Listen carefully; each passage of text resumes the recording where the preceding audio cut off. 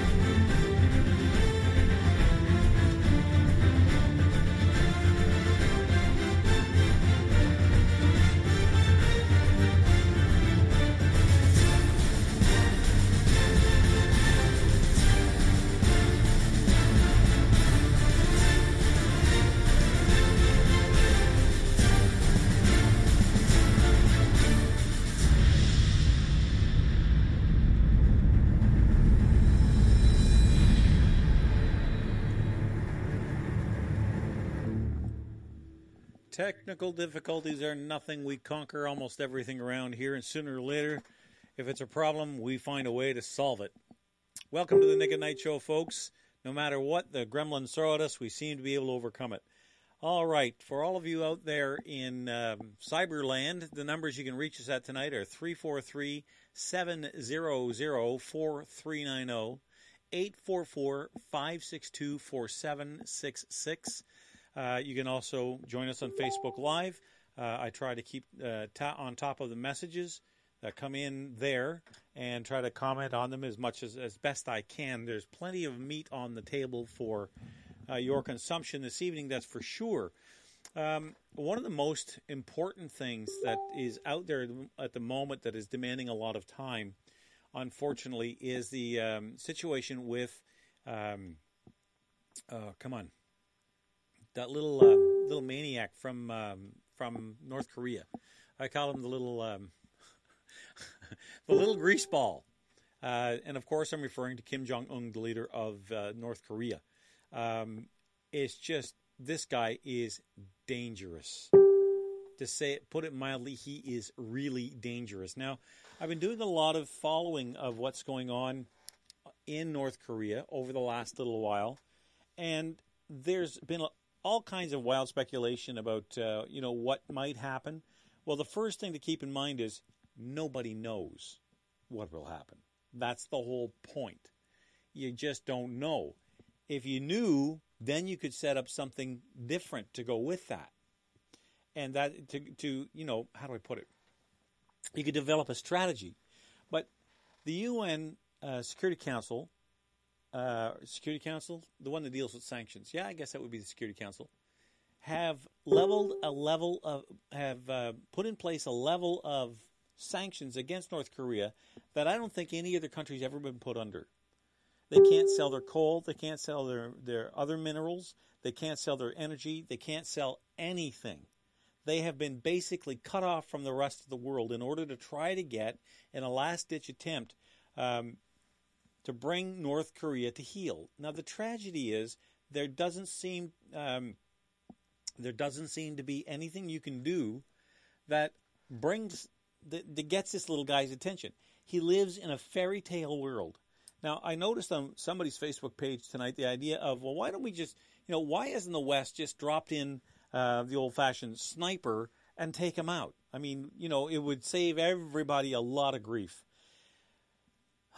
That's a lot easier said than done.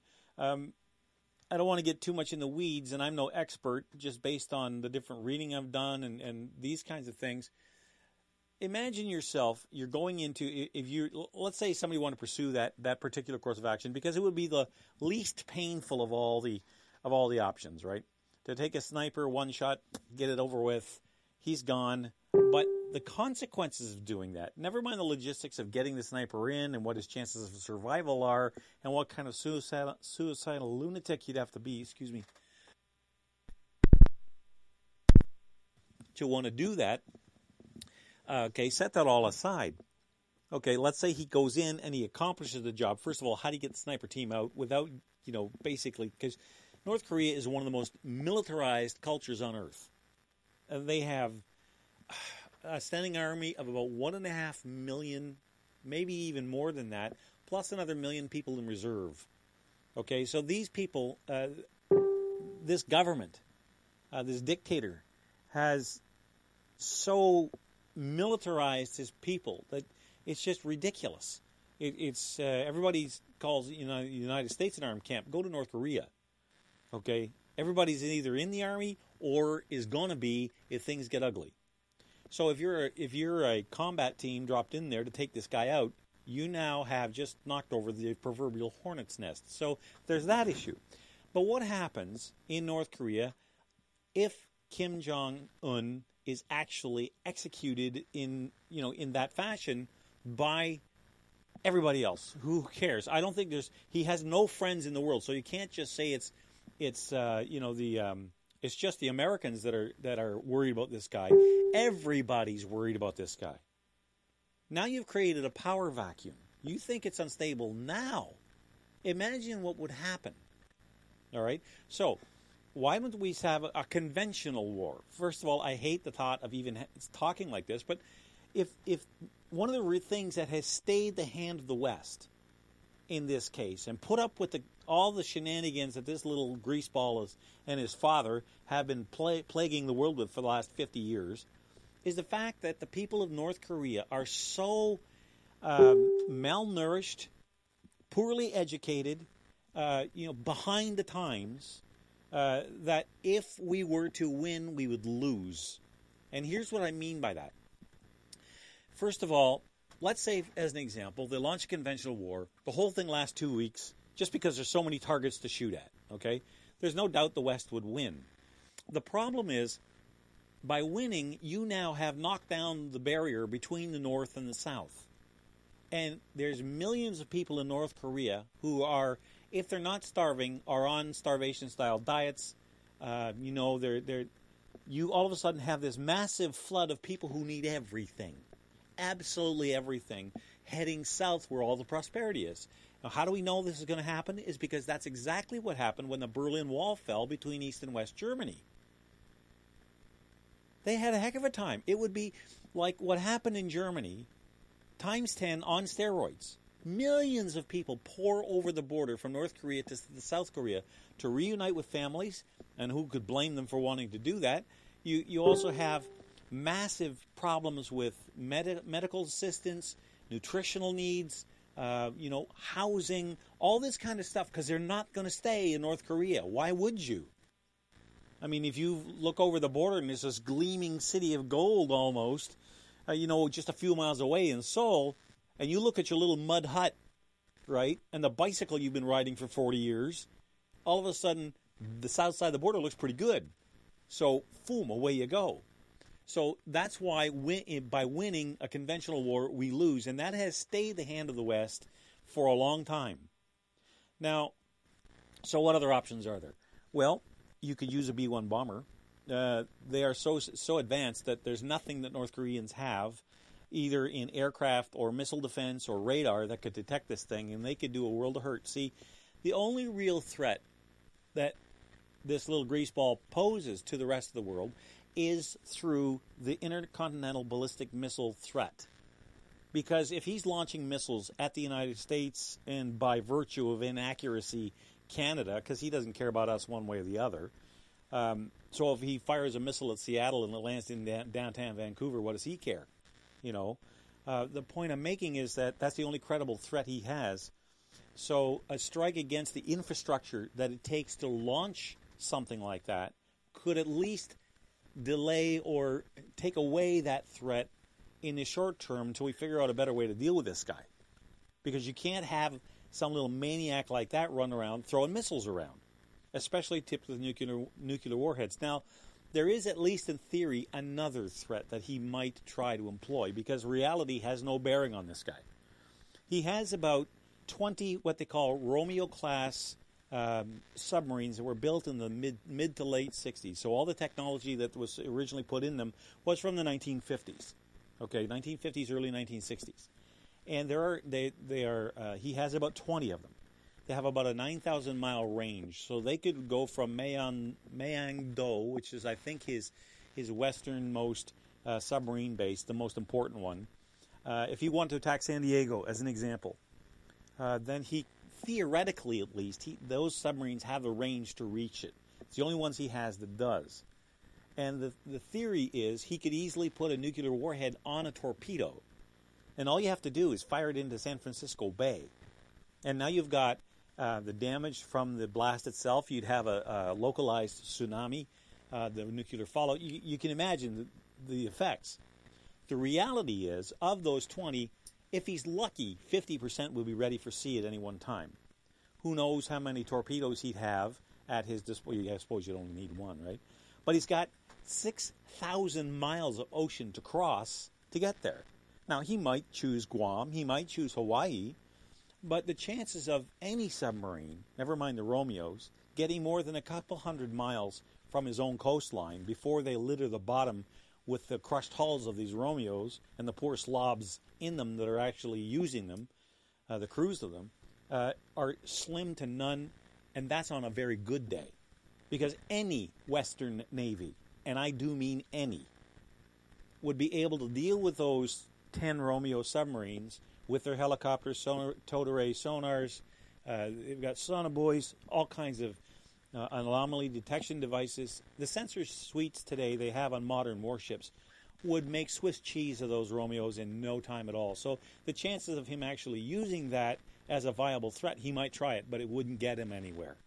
He would never get anywhere near any place where he could launch them and do any real serious damage. There is a theoretical threat. He might try to launch an ICBM from a submarine, but to say you have the same problem.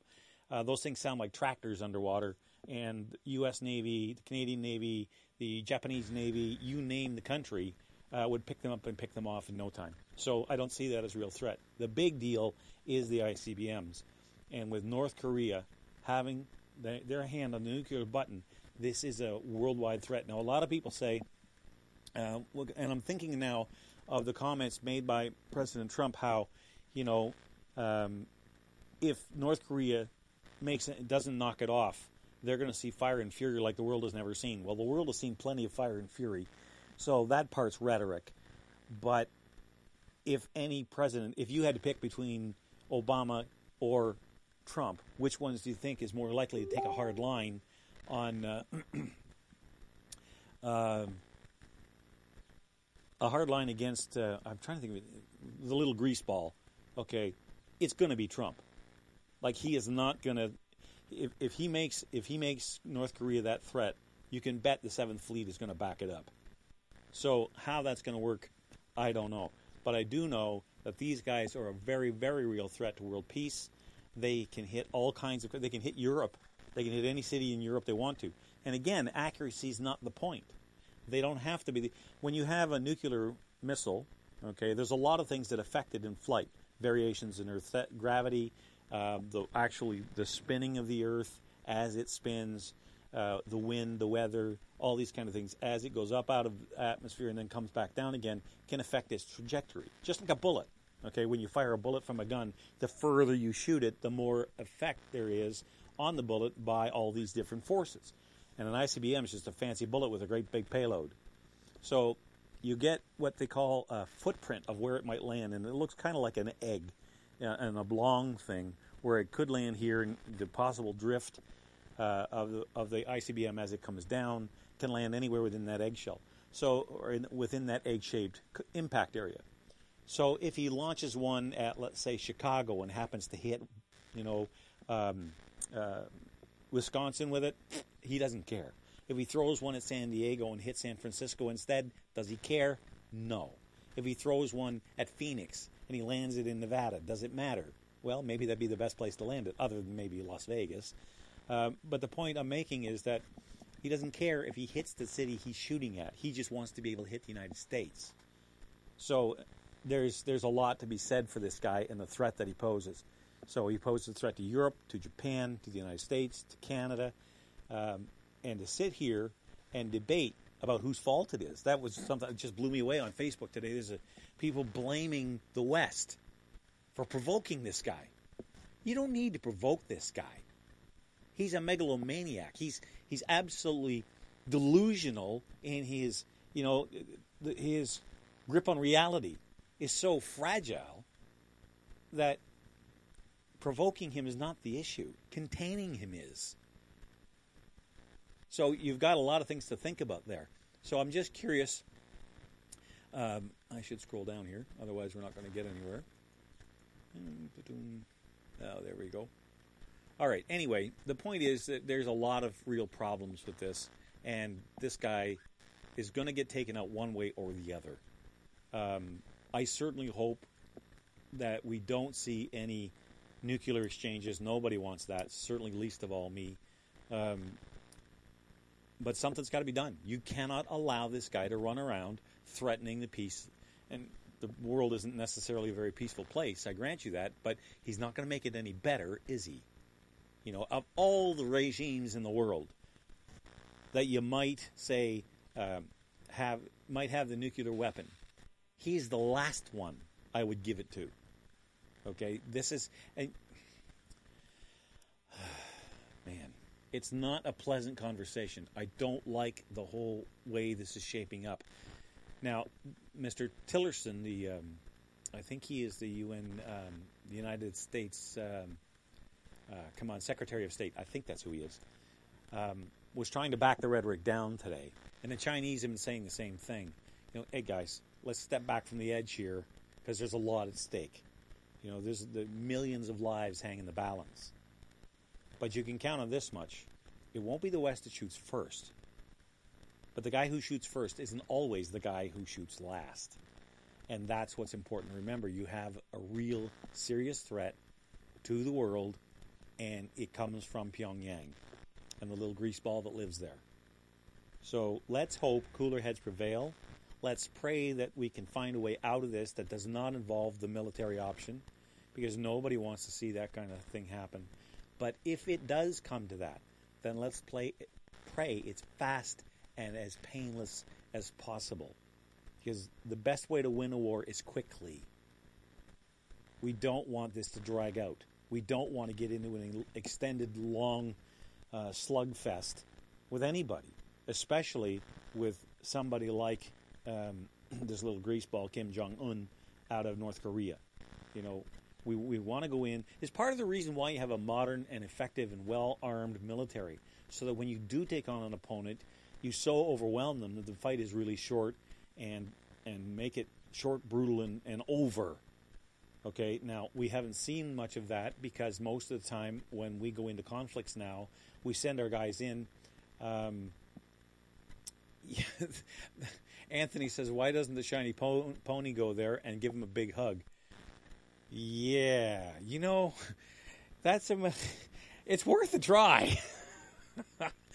Now, speaking of which, I don't know exactly how all this played out, but it is him sitting on the throne at the moment. There was a release of a Christian minister that's been held in North Korea, and I forget the man's name, and I don't mean any disrespect.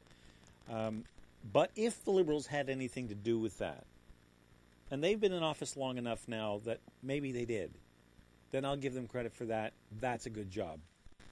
Get that guy out of there. I wish they'd have done that with those two guys down in the Philippines who had their heads sawed off, and just after Trudeau took over, and didn't lift a finger to try to save them. But in this case, let's at least give them credit where credit is due. So, if Ottawa had something to do with that, if the Liberal government had something to do with that, then good on them. That's what they're supposed to do, to protect Canadian lives overseas. I don't know why this guy was there. I don't know what he had to do. What was his so-called crime, other than I think he was trying to undermine, he was accused of undermining the secular state by spreading Christianity. And in a communist country, you don't do that. That carries a certain amount of risk with it as well. But anyway, so that's a little bit about North Korea. That's a little bit about what's going on the world stage, at least from that front. Time for me to take a quick little break here and make sure everything's working over on that side of things. We'll take a break. We'll come back with more on the Nick at Night Show right after this. EMM Group is the authorized IntegraSpec distributor for the Greater Ottawa area, providing technically advanced insulated concrete forms. The design virtually eliminates waste while providing the ultimate energy-efficient, quiet homes and structures. With over 40 years' experience in the concrete industry, EMM offers the best product to homeowners and contractors. Canadian-made IntegraSpec is now being used worldwide. More info can be found at integraspec.com. Don't consider building any other way. Call your ICF specialist, 613-835-2600. Ron Barr, General Manager and CEO of the Greater Ottawa Truckers Association, the voice of independent truckers in the Ottawa area, and proud supporters of Nick at Night.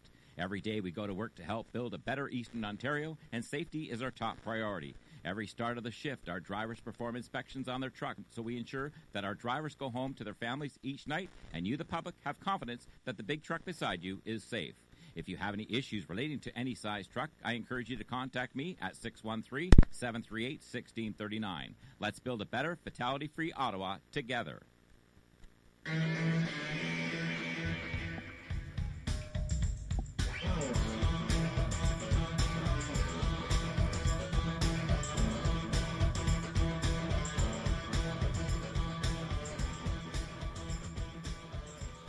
All right. Fade that down here and hit that little button right there. No, there we go. Okay, and I can reset that for next time. All right. Now, sometimes, let's stay on the federal stage for a minute. We'll get to Patrick Brown and all that nonsense here shortly. But the part that I don't understand is the gullibility sometimes of people in high office.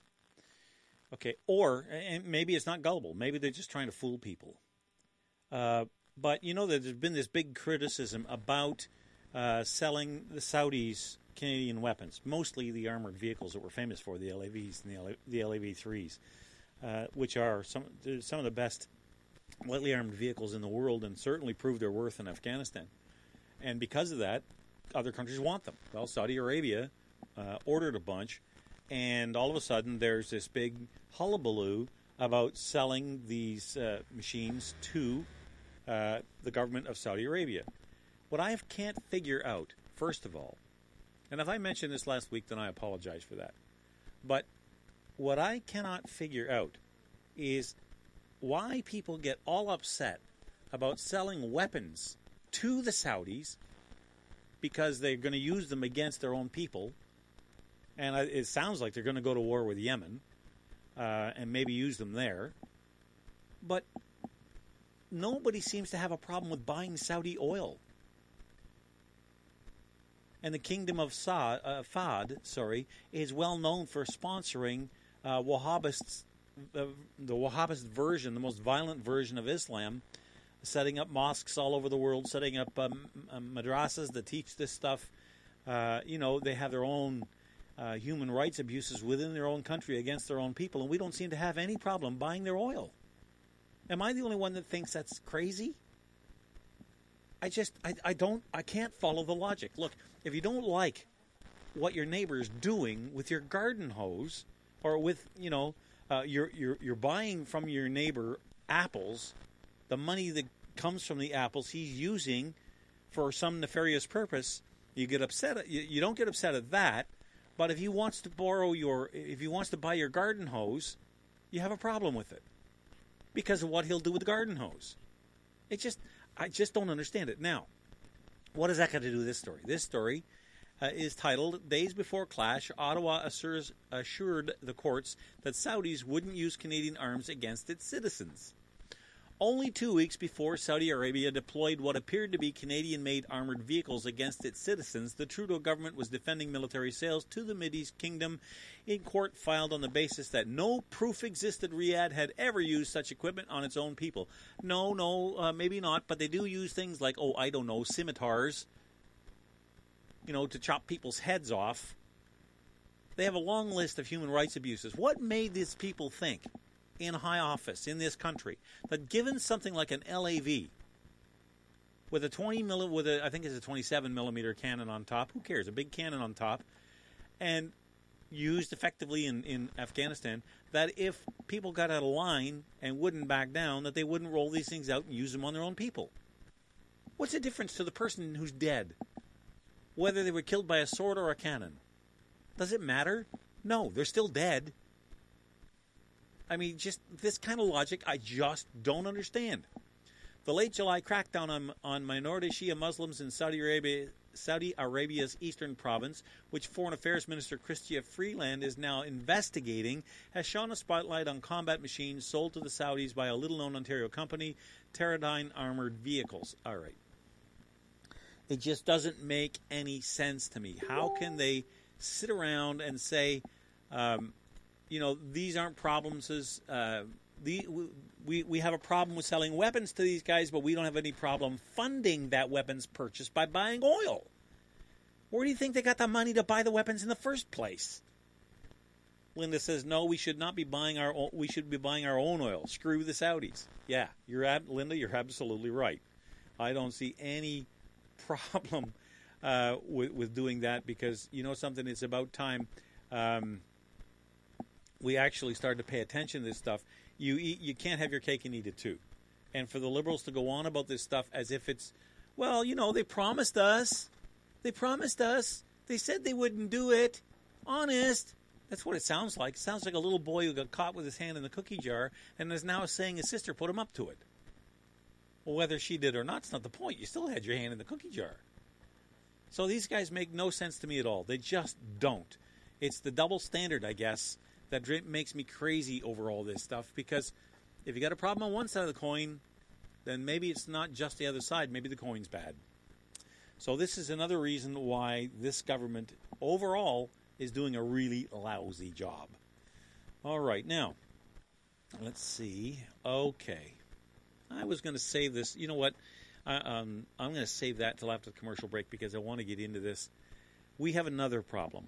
Again, on the federal side, now we have, remember last week we had the story about the Olympic Stadium in Montreal being used to house, I can't bring myself, I know they're using the word refugees, and I'll put that in quotes, to describe the people who are illegal immigrants crossing our borders at places other than official border crossings and be processed like everybody else. If you come across that way, you are an illegal immigrant, not a refugee. You cannot be a refugee from the United States. You just can't. The reason is it's a first world country. It has a functioning legal system with its own set of laws. Now, you might not like things about the United States. That's fair. You might not like the president. You might not like this. You might not like that. But those people have as much right to impose whatever law they want to upon their people, including who gets in and who has to leave, as anybody else does. When people come up from the United States, they are not refugees. You cannot claim refugee status in Canada from the United States. And if they happen to be from Haiti and they landed in the United States first, they're still not refugees. They could be economic migrants. They could be... But refugee status, to me at least, means when you come to Canada or any Western country and you want to be called a refugee, you're seeking political asylum or you're seeking protection from the violence of war. Those are the two reasons you claim refugee status. But if you can't claim that, because the United States is not at war and the immigrants, the illegal immigrants there, are not under threat of, fear for their lives. It's not like they're fleeing some tyrannical third world dictator. Okay, so this whole idea of refugees makes me crazy to begin with. That's a long way of explaining that, but the story that I want to get to is this idea that now we have about 100 troops putting up tents that'll hold about 500 people at a place called Saint Bernard de la Colle, Lacolle, whatever that is, and Lacolle, I think is how you say it, in Quebec. And it consists of modular tent shelters with floors, lighting, and heating. So the armed forces come in, put up, and they've done it at the request of the government, because the government, the army wouldn't just do that on its own. So obviously the Quebec government has appealed to the Canadian federal authorities and said, we need some help. What can you do for us? And they said, well, Bougainville's just down the road. Valcartier's not far away. We'll send in some troops and some tents and we'll set it up. And they're taking in like 500 people a day. Now, if I was running it, there'd be a bus stop just outside the tent. So you bring them in, you give them a meal, You make sure they're okay. You know, you check them over, make sure they're not no broken limbs, nobody needs immediate emergency medical treatment. Then you take them out, you put them on a bus, and you drive them right back over the border and drop them off again, and tell them don't come back. That's how you're supposed to deal with this. You don't welcome them with open arms. And then I think it was Lowell was saying today, it might have been on his Facebook page or it might have been on the radio, I forget now, but that a lot of these people are sworn to promise to appear in court for the evaluation of the refugee status, and they just wander off. Nobody knows where they are. Nobody knows if they're ever going to come back. We have a huge problem. This is going to turn into Calais, France.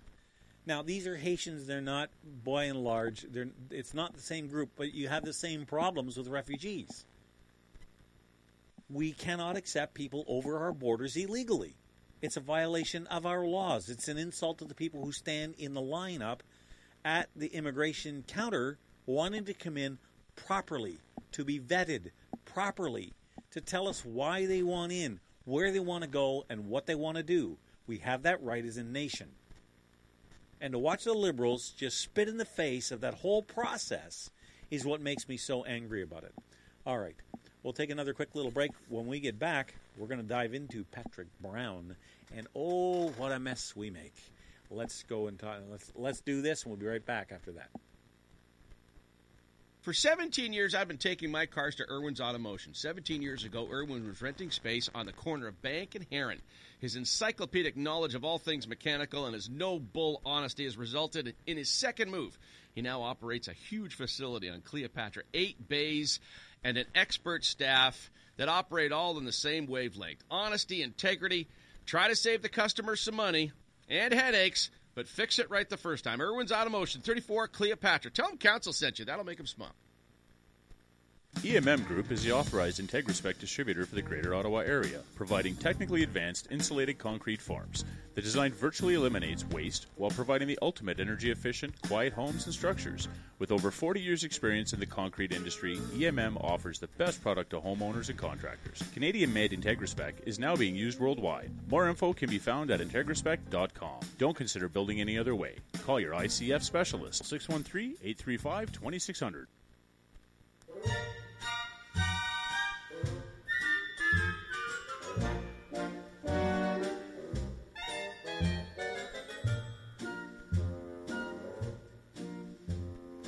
Love and marriage.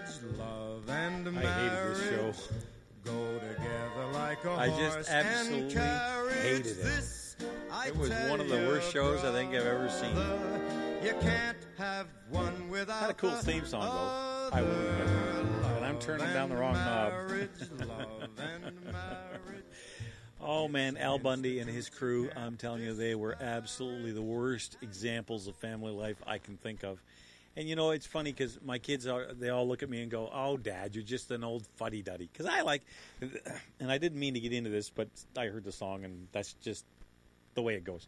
Anyway, the situation was I was telling them about the benefits of watching Foghorn Leghorn. Remember, for those of you my age or older, when we grew up, you had the Looney Tunes, which was a whole host of characters. Yosemite Sam, who got pulled because he was too violent. Now, you know what? If I was going to get shot at by anybody, I want Yosemite Sam shooting me. I don't think he ever hit anything he was shooting at. How many bullets did whiz past Bug's head and never touch him? You know, it didn't matter. I tell you, he had those 2 6-shooters which never ran out of bullets. He couldn't hit the broadside of a barn. If I'm going to be shot at by anybody, I want him. But he got pulled. He was too violent. They pulled the Roadrunner Coyote show for the same reason. They got rid of the Tweety Bird and what was the name of the cat? Sylvester and Tweety Bird and the little granny who used to beat the crap out of that cat. So, believe me, there are days I'd like to be able to do the same thing. But anyway, it was all because when I watch those old cartoons, I get such a chuckle out of it. There's so many levels of humor in those shows. It's so brilliantly written. And my kids say, it's always the same thing. Yes, but it's all... You got to understand, every time you watch it, there's some little thing in it you didn't see before. And all of a sudden you go, oh, yeah, and it's a whole new laugh all over again. Today's cartoons, they're garbage. I just don't like him. And maybe I am just an old stuffy fuddy-duddy. I don't know. But I'll tell you what. Cheech and Hollyhock. I don't remember that one. Anyway, all right, let's get into this Patrick Brown thing. I like to have fun while I'm doing the show. It doesn't always have to be doom and gloom. But you know what? I called this back in November when it first broke. Remember the whole issue, and I forget what riding it was in. Maybe the story will tell me. But there was a riding where they found, when they examined the ballot boxes, more ballots cast than there were people on the voters' roll. Now, I'm talking about the elections for candidates for the Progressive Conservative Party of Ontario. There was obviously it's in the Hamilton region somewhere because that's where the story's out of.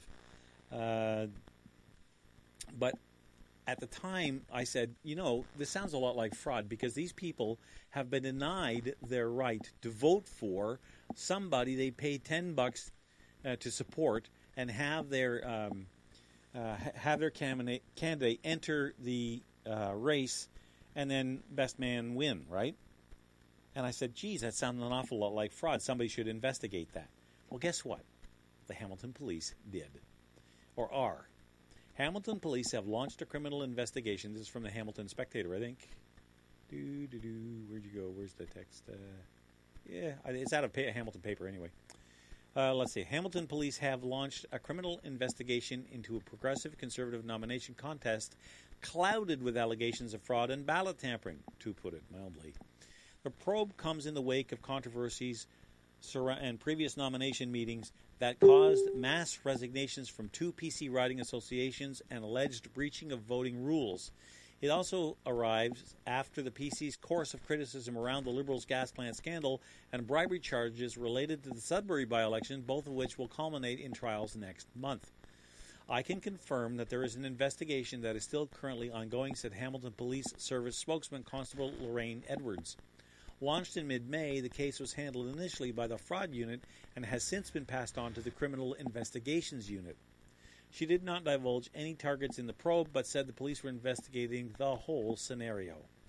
Last May, 2 would-be PC candidates for the Hamilton West Ancaster Dundas riding, which is where the fraud took place, or at least alleged fraud took place, launched internal appeals to the party and lawsuits in the courts following a contested nomination meeting on May 7th. PC leader Patrick Brown used his veto power to quash the internal appeals and greenlight official winner Ben Levitt.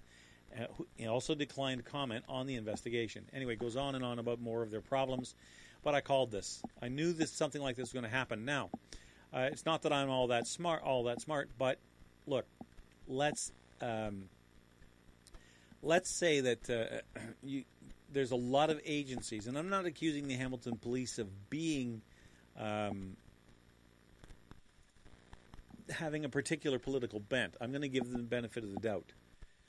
But conservatives seem to take a lot of heat for a lot of stuff. Now, there's a problem here in the fact that what Patrick Brown has kind of painted himself into a corner, and I'm going to be watching very closely to see what he does.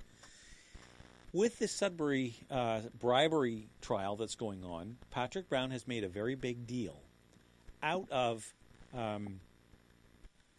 demanding that the Premier step aside, if not resign. I don't think she would resign, but certainly step aside and let somebody else lead the party while she's tied up with these particular allegations against her and her senior leadership about bribery over the Sudbury riding scandal.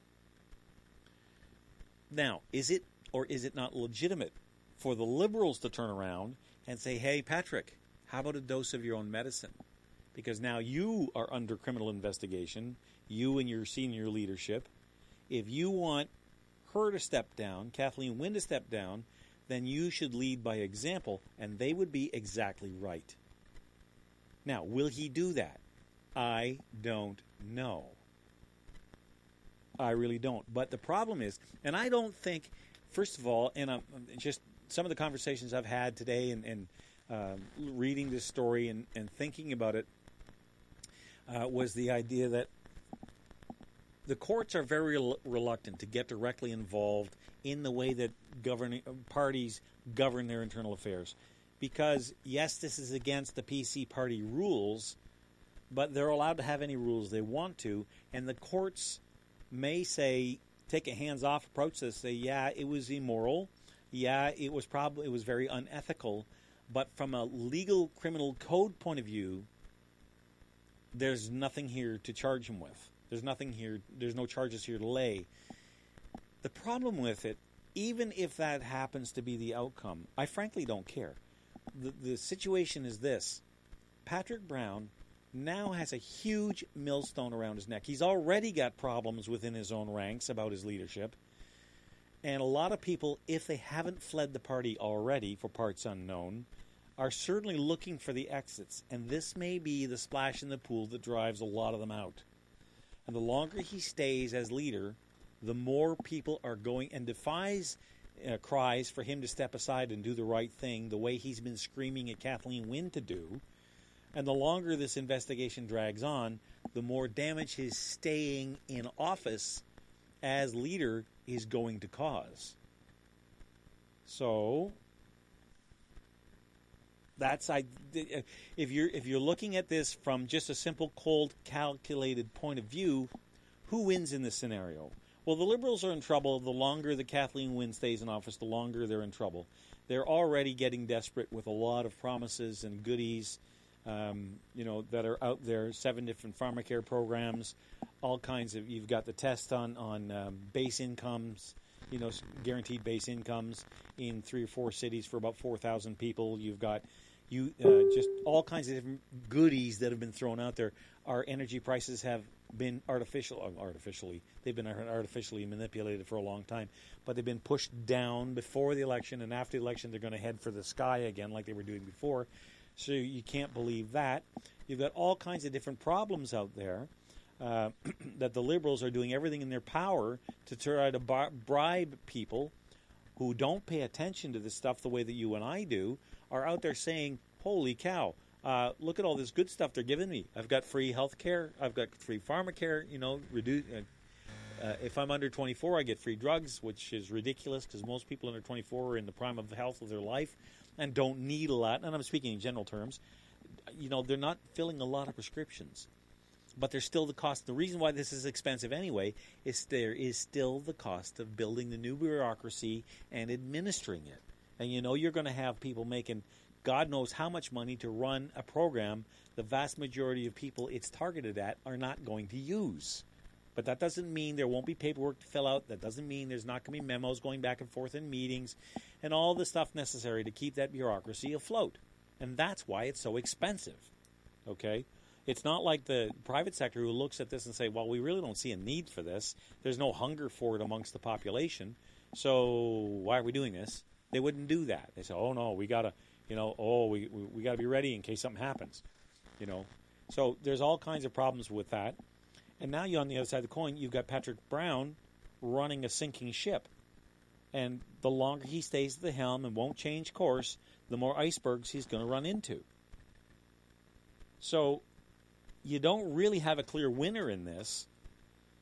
I think this has been the PC party's election to lose, and so far, the polls don't reflect it yet.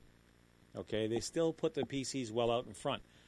But with this stuff keep coming up, you have dissension in the ranks, you've got an unsympathetic press. How long will that last? We're 2018, 2019 is coming pretty fast. We're within a little over a year now between now and the next election. So how long can you ride that wave before a party who is attacked villainously by the press, and in this case with good reason, can hold on to that lead, especially with the Liberals up to their old tricks again, bribing people? I don't see how he can hang on to this. I think the longer he stays, the worse it's going to get. And there's going to be a lot of people going to fringe parties, a lot of people going to new parties, looking for some place to go other than the traditional 3, because there's not much difference between the 3 of them. I really don't see where we're going to win on any level sticking with the main 3 parties. So there you go. That's my assessment of the situation. You're certainly free to make comments on it. I'm trying to keep a track on Facebook here and see what people are saying. Yes, Shirley, it did happen in Ottawa West Nepean. I believe that wasn't that Jay Tysick's? He had his own battle to fight there. And so, yeah, absolutely, it is happening all over the place. And on top of all that, Patrick Brown decided he was going to just anoint 64 people and drop them into ridings no matter what the grassroots had to say. That doesn't help. That just tells people how much they are unappreciated. They want the money, but they're not going to give you. Usually money buys influence, right? Well, not in this case. They just want the money and you go away. Just make sure you show up on voting day. And remember, you check off the little blue box, right? You check off the PC party. That's where you put your X because you paid your $10 for the privilege of voting for Patrick Brown and his progressives. Sorry, I don't think most people like that. So we'll take a little break. We'll come back with more right after this. Ron Barr, General Manager and CEO of the Greater Ottawa Truckers Association, the voice of independent truckers in the Ottawa area, and proud supporters of Nick at Night. Every day we go to work to help build a better Eastern Ontario, and safety is our top priority. Every start of the shift, our drivers perform inspections on their truck, so we ensure that our drivers go home to their families each night, and you, the public, have confidence that the big truck beside you is safe. If you have any issues relating to any size truck, I encourage you to contact me at 613-738-1639. Let's build a better, fatality-free Ottawa together. For 17 years, I've been taking my cars to Irwin's Automotion. 17 years ago, Irwin was renting space on the corner of Bank and Heron. His encyclopedic knowledge of all things mechanical and his no-bull honesty has resulted in his second move. He now operates a huge facility on Cleopatra, 8 bays, and an expert staff that operate all in the same wavelength. Honesty, integrity, try to save the customer some money and headaches, but fix it right the first time. Irwin's Automotion, 34 Cleopatra. Tell them Council sent you. That'll make them smile.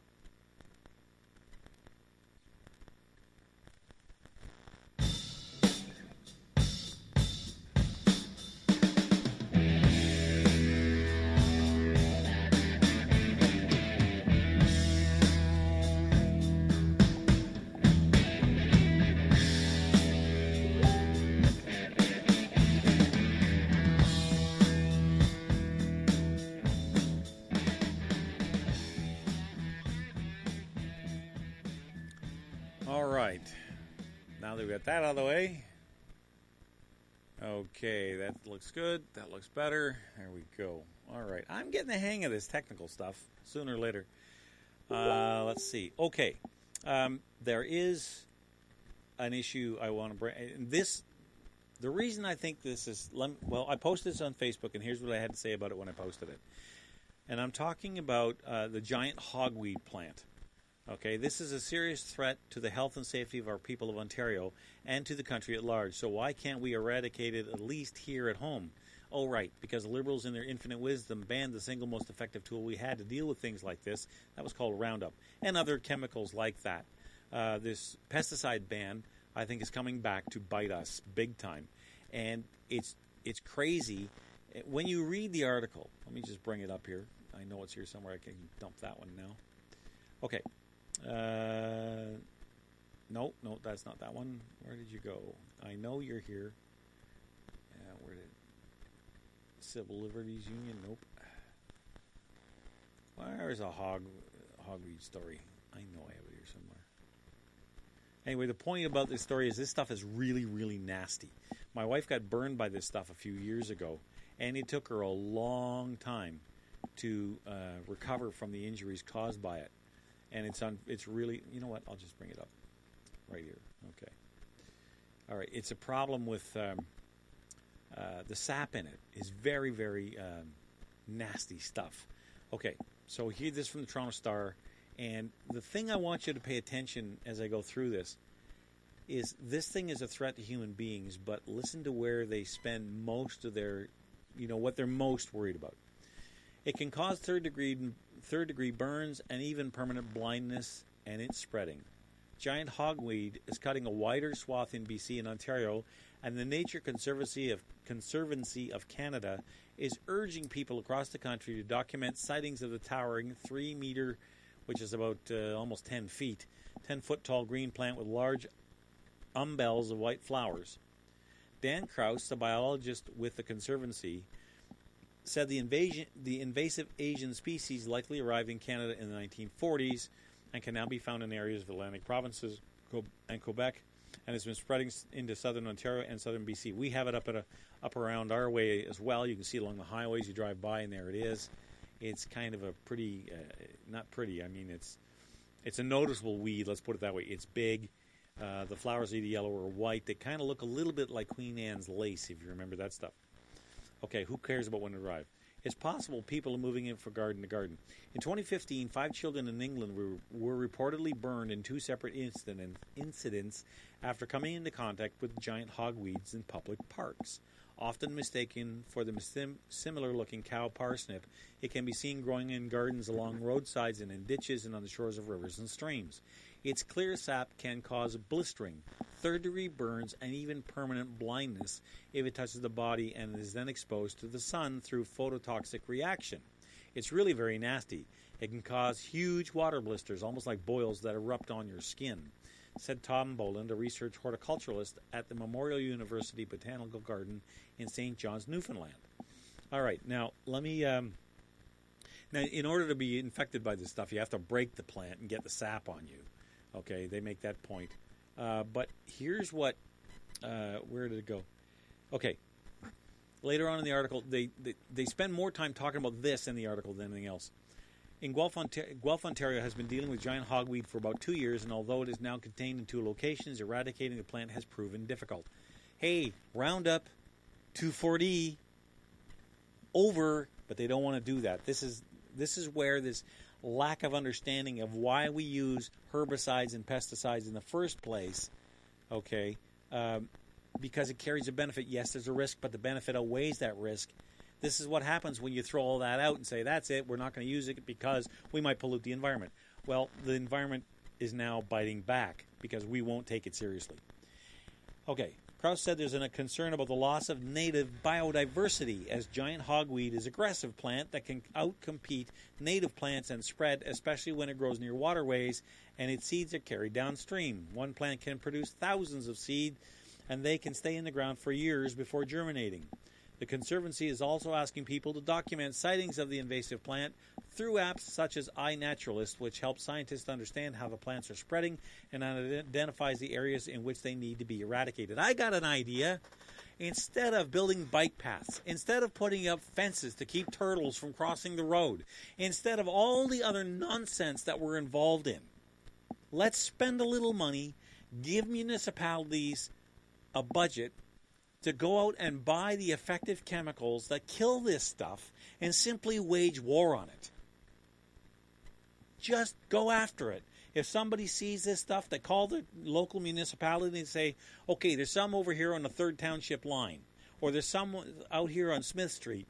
Okay, there's a patch of it. And the crew jumps in the truck, throws in some Roundup or some 2,4-D in a barrel, races out there, psh, game over, plant's dead. It's so simple, and yet they make it so complicated because they're so worried. They're absolutely so terrified that they might do something to the biodiversity. They're far more worried about the plants than they are the people the plants would harm.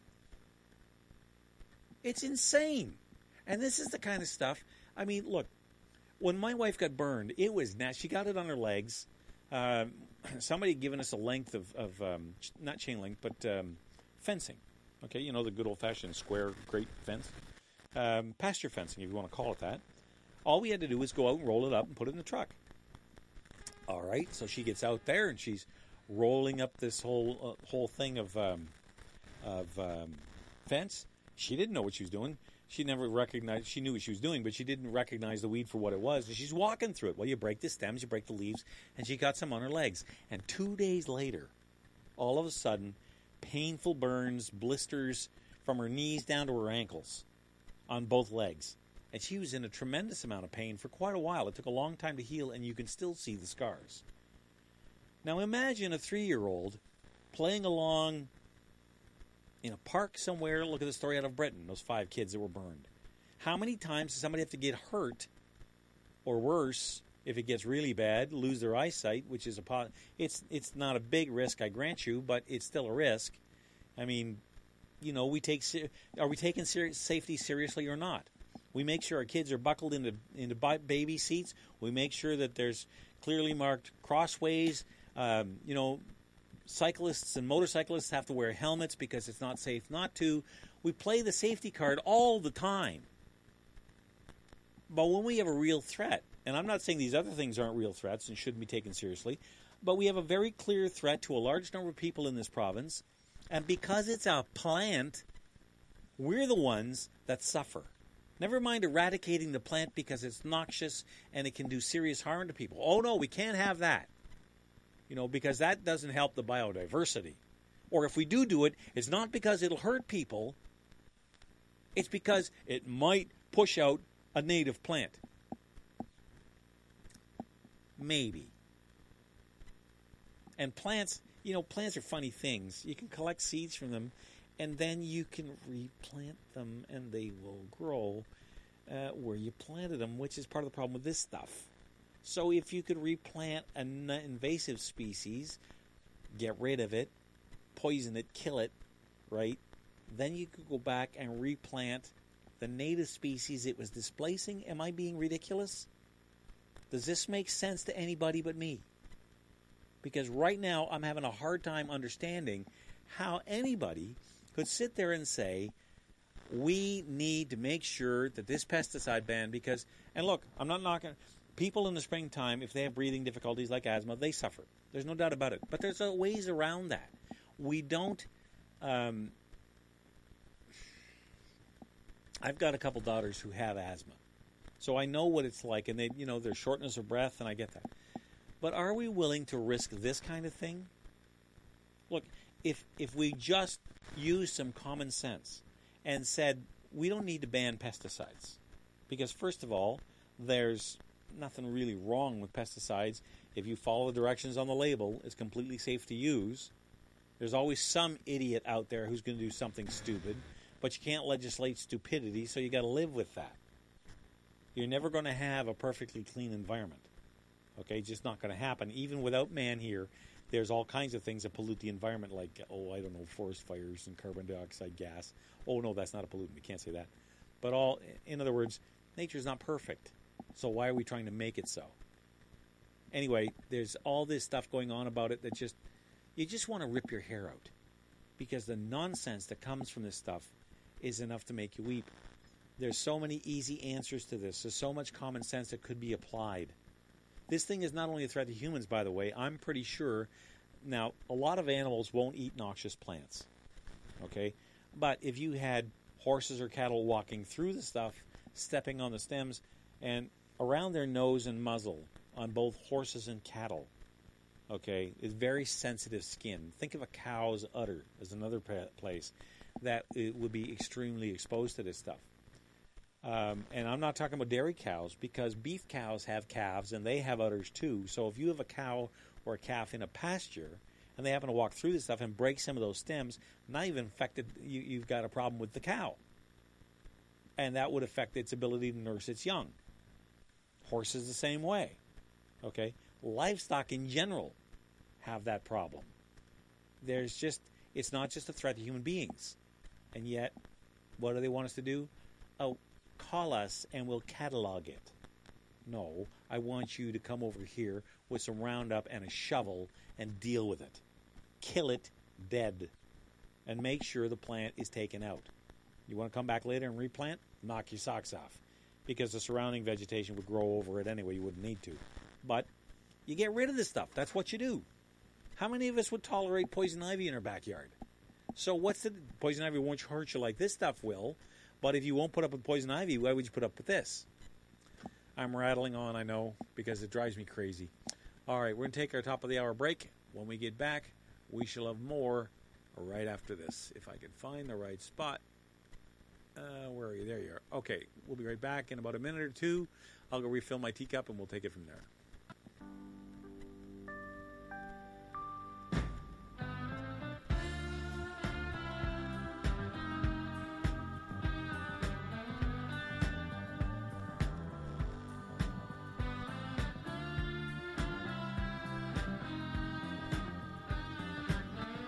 So Nick is reloading and taking a much-needed break.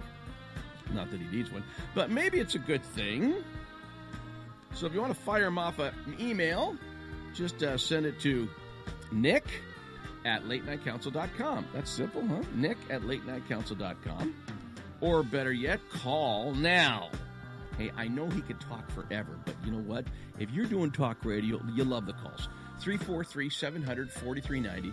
That's 343-700-4390 for the Capital Region. And if you can't get through on that line, or you live far, far, far away, like we're talking about Alaska, 1-844-562-4766. That's 1-844-562-4766. Now, our call service is automated. You won't be talking to a live person until you're live on air. Don't sweat it. Just follow the prompts and while you're on hold, and you'll be fine.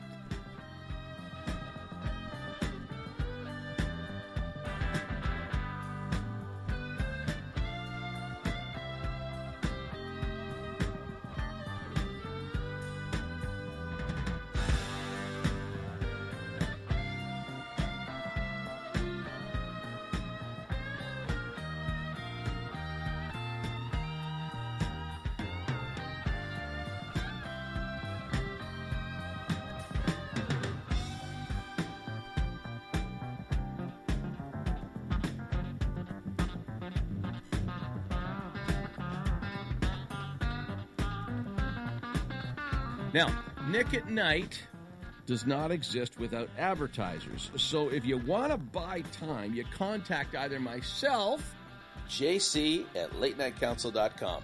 or you can contact Nick if you're more comfortable with him, and of course I certainly understand that. You can contact Nick at latenightcouncil.com. The ads are like really, really cheap. I mean, you're gonna love them. Okay, we've made them quite accessible. Feedback is always welcome. Tell us what you like. Tell us what you don't like. And thanks for tuning in. Now, back to Nick at Night.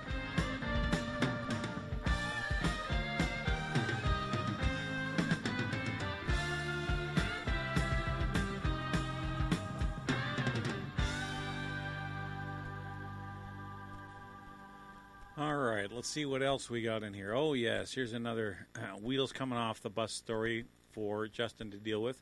And, you know, what's funny about this is that if this was a conservative prime minister, there would be no end of the litany of things he's done wrong and the things that don't work. And, you know, he's nothing but a disaster. But when similar things happen to our present administration, not much gets said. Certainly there's no blame assigned to the top dog. And I will admit that regardless of who the prime minister is, there's a lot of stuff that goes on that he simply, you know, shouldn't be blamed for. But he's the captain of the ship. So when the ship hits a rock or an iceberg, that's who ultimately gets blamed because he's the guy in charge, right? So you can, from that perspective, blame pretty much everything that goes wrong in a government on that particular leader of the day. So with that said, you know the story about the murdered missing Indigenous women panel? Or inquiry is what they call it. Well, it suffered another blow starting here. This is from CBC. The problem-plagued inquiry into murdering and missing Indigenous women and girls has lost another key staffer as dozens of family members, activists, and academics have written an open letter to Prime Minister Justin Trudeau demanding the deeply misguided inquiry get a hard reset. Now, okay, first of all, I thought this guy, our boy King, was the kind of guy who was, you know, the best thing to happen to the Indigenous population, the Native population in this country, since sliced bread. And he was going to solve all their problems. I mean, he promised them the moon. He promised them half the galaxy. And a lot of people voted for him because he was so connected. I mean, you know, and he had such pretty hair, and he owns your hand when he get, you know, all that nonsense that is absolutely meaningless when it comes to real leadership. So he's put this panel together, and the longer it goes, the fewer wheels it has. And I only thought it had 4 to begin with. Anyway, so it's falling apart. CBC has confirmed Wanique Horn Miller, who is the Director of Community Engagement, is leaving the inquiry to focus on her family, which is code for this is a disaster, I'm getting the hell out while the getting's good. And I don't blame her because this is a heck of a mess. At the time of her appointment in February, the Mohawk former Olympian media personality and health advocate called the job a mission. Yes, with no possibility of success. The development comes as the letter from the coalition says relatives have been shut out of the process and the commissioners are on a path that will not lead to the successful fulfillment of the inquiry's mandate. Well, first of all, it's a really stupid mandate to begin with because we already know what happened. All right. We've got a caller on hold. I don't like that, so let's take the call. Good evening. Welcome to the Nick at Night Show. Who am I talking to? It's Mike. Hey, Mike. How you doing? Good. Good. I wanted to talk about the herbicide-pesticide ban thing. Please do. This drives me nuts because as somebody who has asthma and allergies, this cockamamie bullcrap about they got rid of the pesticides to help people like me. No, they didn't. I'm allergic to things like ragweed and goldenrod. That's what most people who have allergies and asthma are most affected by, and that's what they used to treat. So by getting rid of the sprays, those weeds are now out of control, and my asthma and allergies have never been as bad. And I know from everybody else who has asthma and allergies, theirs have been much worse. Well, it's funny that you mention that because as I was thinking about that and making my comments about it, that thought kind of crossed my mind. Is if you do suffer from asthma, then you'd want to get rid of a lot of these, the different weeds that are out there that have real heavy. Like in the springtime out at our place, the air is just filled with all kinds of pollen and all kinds of stuff that would irritate the air passages that cause the problems you're dealing with. Yeah, and you can't get rid of everything. Like, I'm going to be allergic to things that, I don't just want all flowers gone or something like that. But you notice the war on peanuts or something like that. We can't have peanuts anymore. The peanuts are banned. But I've got to... They instead of banning the weeds that make me sick, they've banned the thing that controls the weeds. It's like, you might as well serve peanut butter sandwiches at school tomorrow for everybody. That's what you've done to me. Yeah. Same thing. Well, this is a classic case of where this whole environmental agenda trumps everything else. And that's what I was driving at before about how they're talking about the biodiversity as if that's the most important thing. No, the health of the people is. And think about it. So what, 10, 15 years ago when we were, spraying pesticides, seemed to me there were a lot more trees in Ottawa. Ottawa's never been short of trees, but you're right. Well, we are now. It looks like we've had a forest fire or something go through here. All the ash trees that are gone. What about that? Yeah, actually, that's right. The what do they call that? The emerald ash borer. That's it. The emerald ash. So you've got a particular bug that wasn't natural to this area, but now it's again because we've gotten rid of pesticides and herbicides. I think one of the things that people they think that first off they think these chemicals are just concocted in some mad laboratory or somewhere. Most of these pesticides are, everything is naturally occurring, first off. That's why I got a kick out of that. You posted it a while back on Facebook. Stu from the Glenn Beck program went into pesticides and how it's literally in every food because every product, every food item has a naturally occurring pesticide to resist the bugs or whatever from getting at it. They all have built-in defense mechanisms. Well, so we eat pesticides every day. Of course, all the apple trees, cherry trees, raspberry bushes, strawberries. So really, what is a pesticide? A pesticide selectively gets rid of very specific bugs. It's not like there were no bugs before. We had bugs. There were ants and bees and all kinds of things. You could spray for dandelions. My grass wasn't mud. It is now that we got rid of all the pesticides, because it's all weeds and grubs now. So pesticides and herbicides were specifically targeting just particular organisms, like very damaging or harmful pests, mosquitoes and other bugs that carry disease, bed bugs. we didn't even, when I was a kid, my dad used to always say, when, tucking us in at night, don't let the bed bugs bite. And it was like a little joke. I never knew that I would ever live in a day where I actually have to worry about getting these things. Yeah, and as a matter of fact, it's fun. That's true. It's been resurgent in the last, let's say, 5 or 6 years, maybe longer, here in Ottawa. Some of the best hotels in the city have had bed bugs.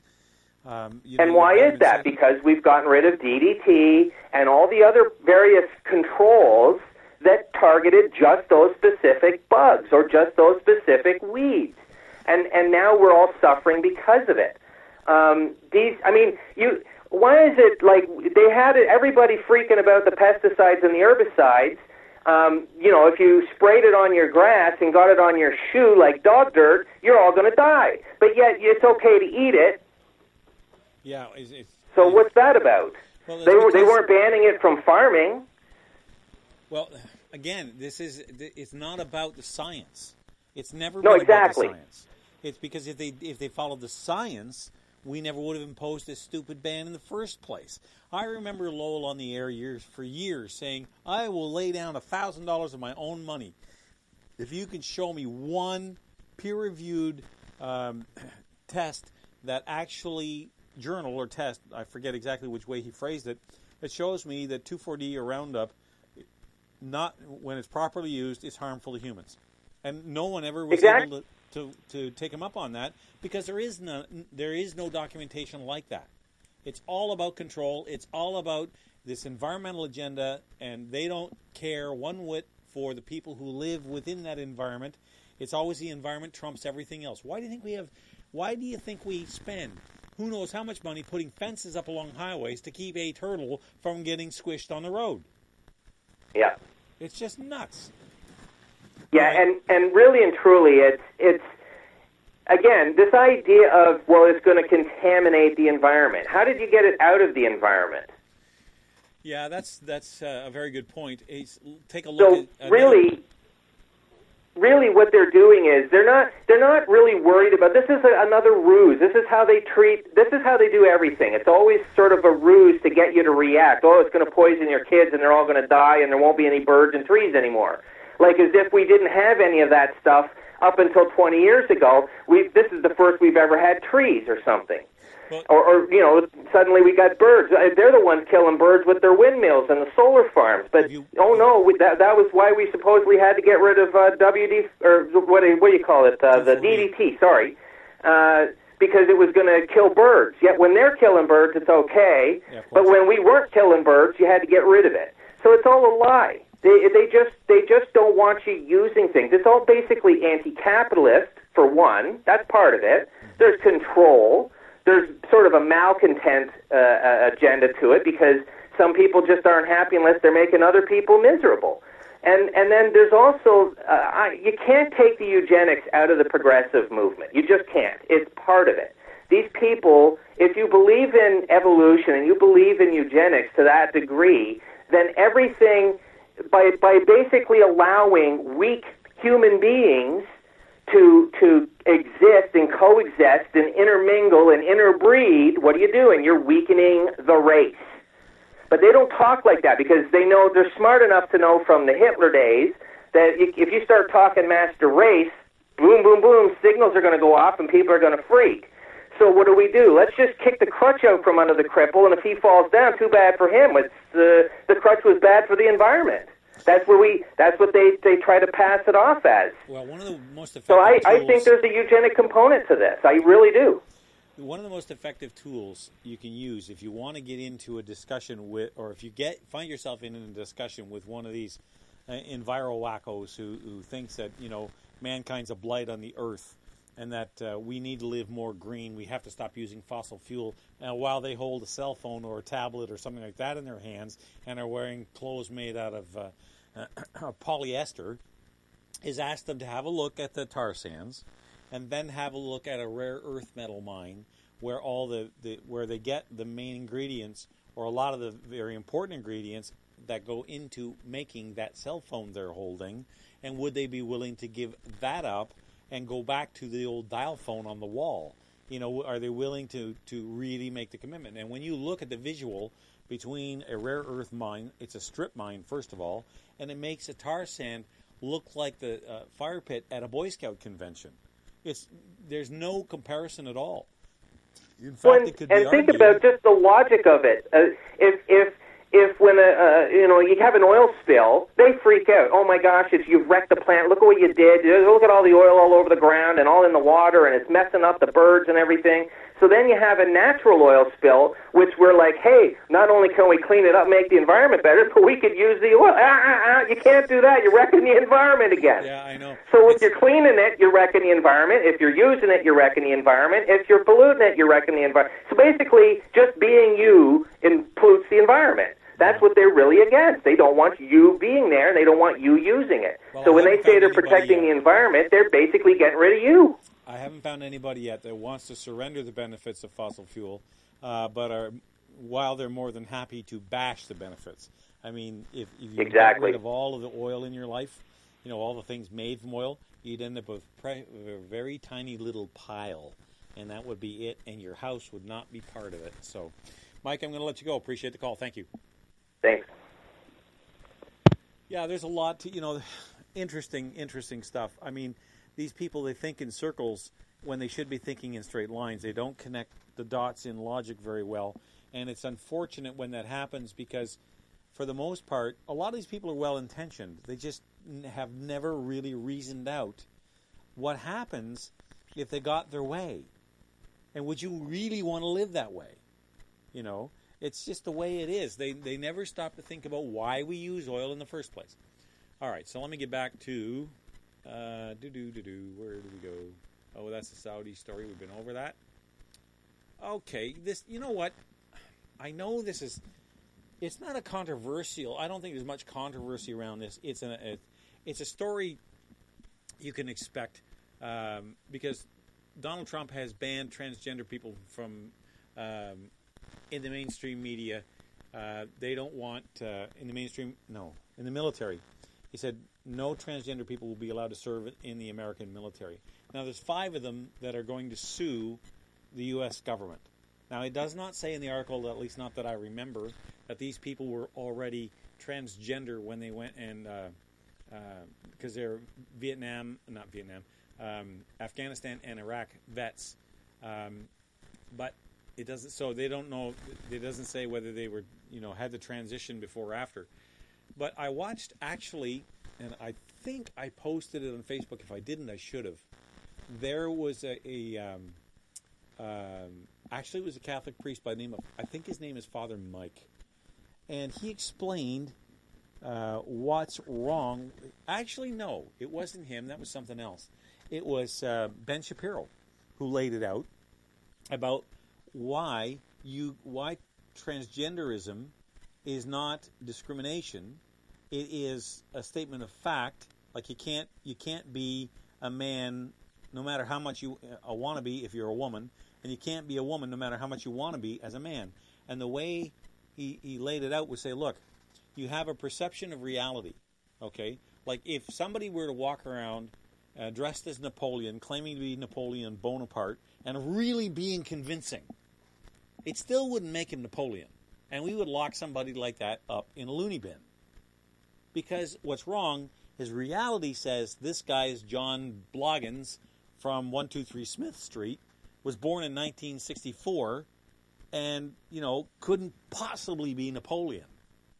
But he swears up and down that he is. He's firmly convinced he is. So what's wrong? Is reality wrong and we have to adjust it to fit him? Or is his perception of reality wrong and he needs to learn to either accept the reality that he's not Napoleon, or he needs mental, psychological assistance? And it's the same thing here. In the case of transgender people, their perception of reality is what's wrong. If you have a man standing in front of you claiming to be a woman, then his perception of reality is what's wrong. It's not the fact that and it does not deny their human dignity. It does not say they have no value. It is not hateful. It is absolutely simply called the truth. No matter how much you want to be one, you can't be, if you're the other, you can't, that's a coin you can't flip. You can't. You can change the plumbing all you want. You really can. We have the ability to do that. But this nonsense about the whole idea of becoming a woman when you were born a man or vice versa is not a problem of plumbing. It's not a problem of people's attitudes. It's a problem of perception of reality. And that, I think, Ben did a great job. I should have looked that up and played that for you tonight. But it's enough to make you just pull your hair out, because common sense tells you this. Common sense is what says, wait a minute, how can somebody born anatomically a male think that they're a female unless their perception of reality is wrong? Because biology does not lie. Do a DNA test on somebody. Well, if you never met somebody, and no, I'm not saying I want gay people tested genetically. I'm not saying that. I've been accused of that once before. It's not going to happen again. That's not what this is about. But if someone gave you a tissue sample and you did a genetic test on that piece of tissue without knowing anything about the person it came from, you would be able to tell their gender based on their genetic code, whether they're a double X or an XY. And that's the truth. And you can't deny that. And you can bounce up and down about hurt feelings, and you can scream and shout about rights all you want. But the reality is, nothing changes the fact that you are born one way or the other, and nary the twain shall meet. You can't just switch. It's like, why aren't you, and I'm drawing this from this video by Ben Shapiro. I'm not smart enough to figure this out on my own. But he asked a question in the video of about a 24-year-old girl who was giving him a hard time, you're just a racist, or you're just a homophobe or something like that, and you just won't accept the reality of these people. She says, no, it's not me that is the problem with reality, it's them. And he said, so let me ask you a question. Because he says, you're young enough, this won't be offensive. How old are you? She said, 24. He said, why aren't you 60? And she looked at him and said, what do you mean? Why am I not 60? He says, why are you not 60 years old? She said, because I haven't lived that long. He says, exactly. You cannot identify as 60 because you aren't 60. And you cannot identify as a man when you're a woman because you are not one. And you can't identify as if you're a woman as a man because you are not one. It's the same thing. You cannot change reality to fit your perception of it. It has to be the other way around. And that's this kind of stuff. When I read this story, I'll share you a little bit about this story here. Now let's see. 5 transgender members of the U.S. military, including Iraq and Afghanistan war veterans, sued President Donald Trump on Wednesday, challenging his ban on transgender people serving in the armed forces. Trump said on Twitter on July 26th that the U.S. government will not accept or allow transgender individuals to serve in any capacity in the military, a reversal of Pentagon policy that the lawsuit said was made without consulting senior military commanders. I don't believe that for a second. I think there's all kinds of problems that come up when you do this, and they've just said, we've got to do something about it, and Trump said, yeah, you're right, and he did it. The surprise announcement citing healthcare costs and unit disruption appealed to some of Trump's conservative political base, but created uncertainty for thousands of transgender service members. How many do you really think there are? I mean, look, I don't know what the numbers are, but I don't think you're talking hundreds of thousands of people.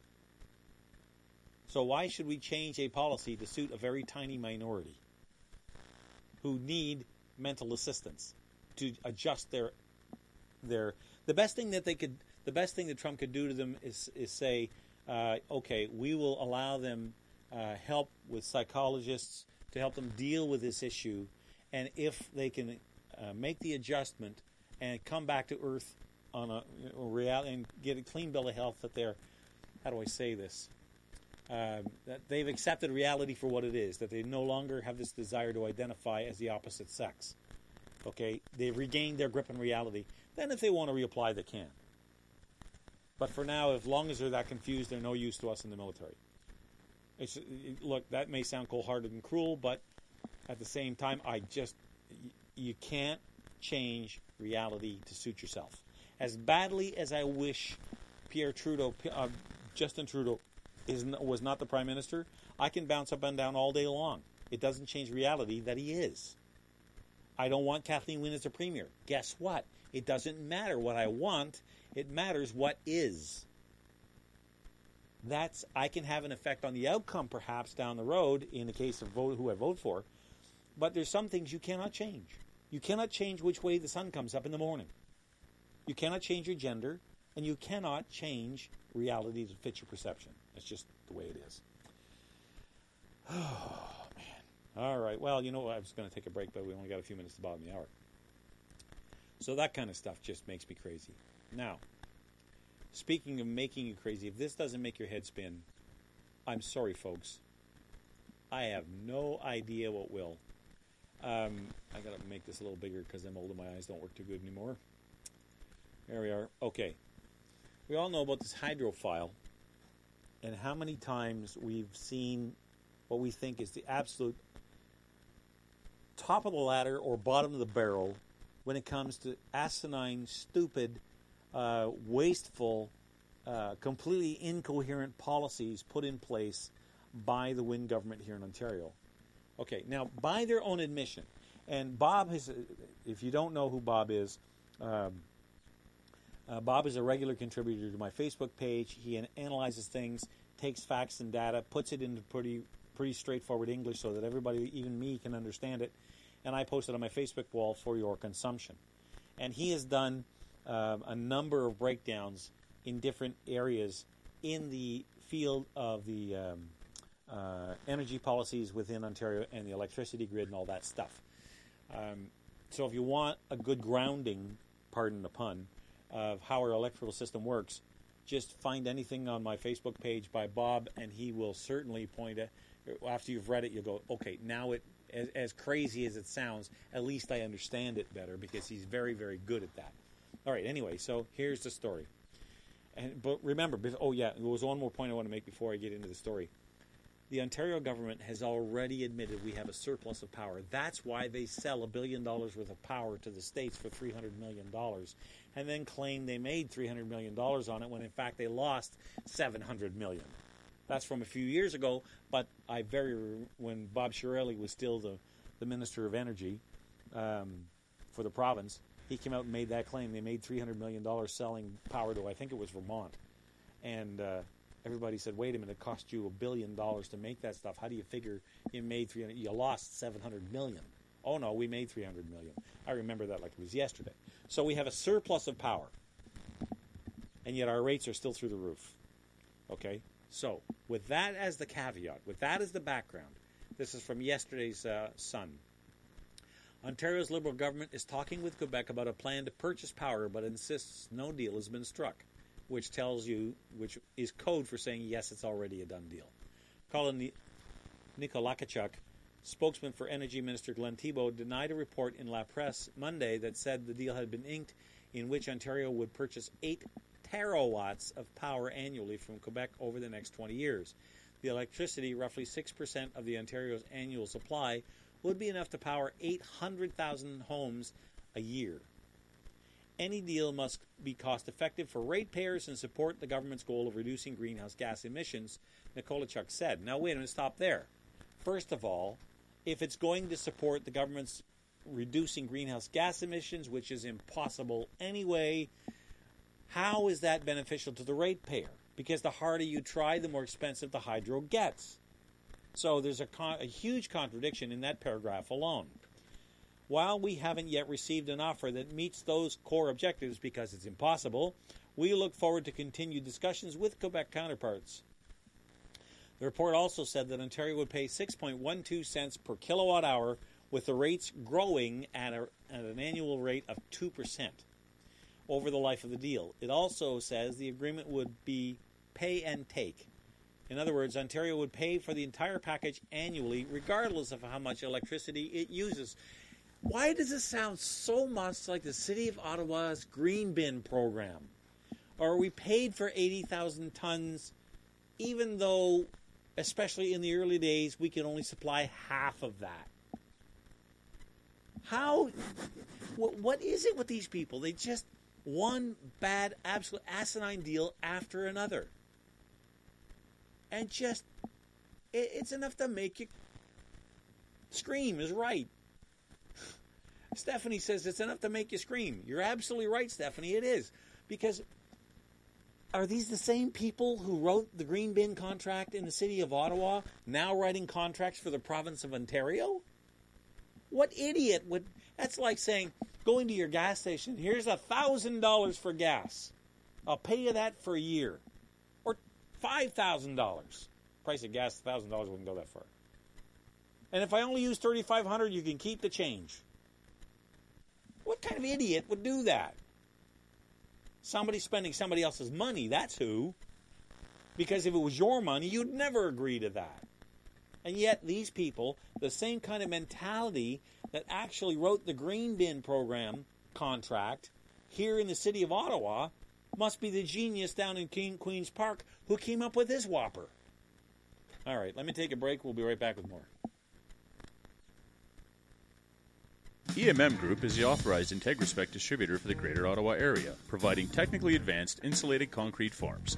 The design virtually eliminates waste while providing the ultimate energy-efficient, quiet homes and structures. With over 40 years' experience in the concrete industry, EMM offers the best product to homeowners and contractors. Canadian-made IntegraSpec is now being used worldwide. More info can be found at integraspec.com. Don't consider building any other way. Call your ICF specialist, 613-835-2600. For 17 years, I've been taking my cars to Irwin's Automotion. 17 years ago, Irwin was renting space on the corner of Bank and Heron. His encyclopedic knowledge of all things mechanical and his no-bull honesty has resulted in his second move. He now operates a huge facility on Cleopatra, 8 bays, and an expert staff that operate all in the same wavelength. Honesty, integrity, try to save the customer some money and headaches, but fix it right the first time. Irwin's Automotion, 34 Cleopatra. Tell them Council sent you. That'll make them smile.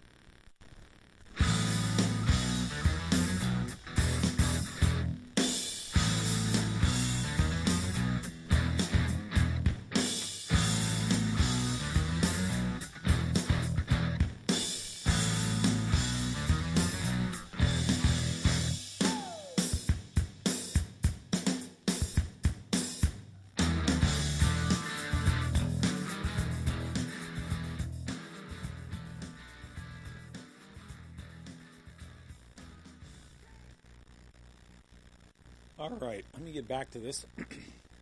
Excuse me. Okay, new topic.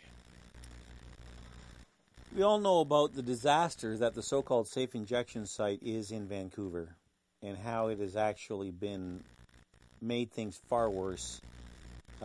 We've been over this many, many, many times over the last decade here in the Ottawa area. If you're unfamiliar with the story because you're not from the Ottawa area, we have been fighting a battle here to keep these so-called, and I use this term very loosely, so-called safe injection sites. There's nothing safe about them. Out of the city because of the disaster in downtown west side of Vancouver. It's just been, they've turned the place into a hellhole. Now, it's come to pass that no matter what we do, there's going to be one of the, what are they calling it now? Supervised, an opioid replacement program, okay, which is fancy code for another safe injection site. Now, in this story in the Ottawa Sun today, I have a lot of respect for Vern White, who is a former chief of police of Ottawa. I got a chance to do a ride around with him when I was in terrestrial radio. I've interviewed him a number of times. He's now a senator up in the Red Chamber, in the Senate of the country, and all around a really good guy. I've always liked Vern. I think he's a great guy, and he is applauding this. Now, I'm not saying that he shouldn't. Now, hold it. I'm not ready for that. Stop that. Okay. Anyway, just nice to know it's ready to go. Anyway, the point is he's applauding this because he said it'll have an effect on bringing down the rate of crime. And from his perspective, and he knows a lot more about crime and how to deal with it, than I do. And I admit that. I'm not a cop. I'm not a legislator. But I'm looking at when we had handing out free needles here in the city of Ottawa for druggies to come. The city of Ottawa were giving out up to 300,000 needles a year. And a lot of them were ended up just cast in people's backyards. I remember Chris and Lisa Grinham from Ottawa had an organization which I believe still exists called what was the name of it now? I don't know, Safer Ottawa or something along that line. Anyway, they went around. They were called the Needle Hunters because Chris would go out. He found a couple of needles in his own backyard. He lived in just off, right in the downtown core, and he and I actually went out at one point, and he showed me right beside the radio station there was a little alley between the ice cream shop and the Bell Media Market Mall. Okay, a little alley just big enough to fit a car down, and we found half a dozen needles in it, right there in the market. Okay, it was a big problem. Well, Chris and Lisa got on their horses, and they actually got the city to put up exchange boxes, a place where the junkies could drop their needles and all that kind of stuff, and it made a big difference. Okay, but he was absolutely adamant about how dangerous these safe injection sites are. They're not safe at all. Okay, and they could not point to one overdose death in Vancouver that they actually prevented. This was a huge problem. So now we've come to the point where we're getting this whether we like it or not. All right, and even the mayor's against this, which is unusual for me and the mayor to be on the same side. So Vern White has decided that, okay, since we're going to get this, then he's looking at it from a policeman's point of view. So let me share this with you. Former Ottawa Chief of Police and current Senator Vern White is applauding an opioid replacement program being set up by the Ottawa Inner City Health. He has been calling for similar programs across the country. White planned to contact Wendy Muckle, the executive director of the nonprofit health agency that works with Ottawa's homeless. I'm going to congratulate her on being willing to take on the bigger discussion around addiction. I guarantee this will make a difference in the terms of crime. Now, okay, like I said, I'm not chastising Vern because, as I said before, he is far more in tune with, the issues surrounding this than I am. But here's the way I see this. What they're saying is, in the article, they're saying that by giving them a better form of heroin, it will be safer because it's a higher grade. It's the same kind of logic as taking an alcoholic and taking away shaving lotion, the aftershave, and giving them a bottle of bourbon because it's a better form of alcohol. How does that help the alcoholic stop being an alcoholic? How does it break that cycle of addiction? Well, that doesn't work, and neither does this. Yes, Vern's right. In the short term, it will have a definite impact. But the problem is, there's two problems as I see it. Number one, you need more treatment centers. You need more beds. You need more places for people who are reaching out for help to be actually able to get it and go and have that problem. We've had that problem in this province for years. There's just not enough beds in treatment clinics to be able to help these people get through the dry out process, the recovery process, and everything that goes with it. Okay? People have actually died waiting. So when you hear this stuff, okay, understand that he's talking about in the short term. He's talking about how these people, they'll have a place to go where they can continue to inject poison into their bodies, but it's cleaner poison.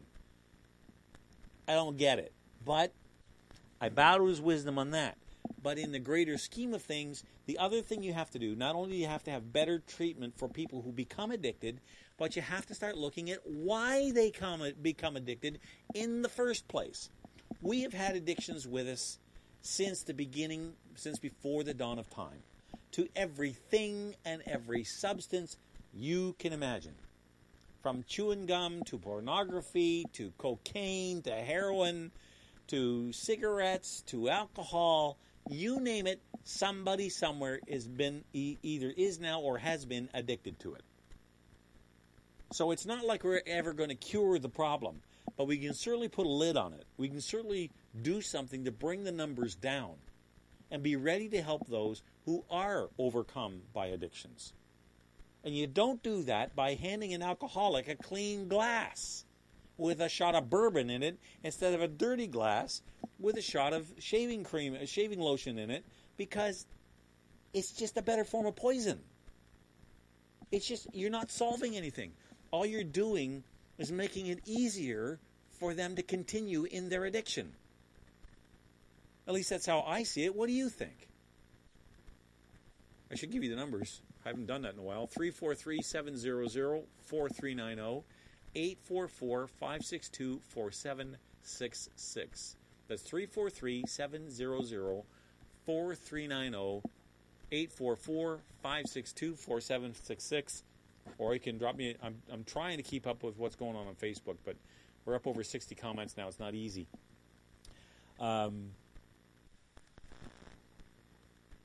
So what I'm trying to get at, and I hope I've made myself clear, and it's not about you see. Let me take it down this alley. One of the reasons why I believe we don't have enough treatment facilities, when you close Cedar Rapids, you close Cedar Springs, you close Burt's Rapids, you turn those people out on the streets. That's a whole element to the problem we didn't used to have to deal with. But anyway, the point is, there is an industry called the victim industry that's built around this issue, and several others very very much like it. The homeless fit into this category, the addicted fit into this category. You know, there's a whole group, a whole industry, and the people in it are, I'm sure that most of them are very well intentioned and want to do good. That's why they got into the industry in the first place. But the effect of it is this: if they ever achieved a reasonable addiction rate, if they were ever able to get it down to a number that, okay, we can put an infrastructure in place to help people who fall into this, but it's not something a lot of people have a problem with, then they're out of a job. And some of these people make some pretty good money.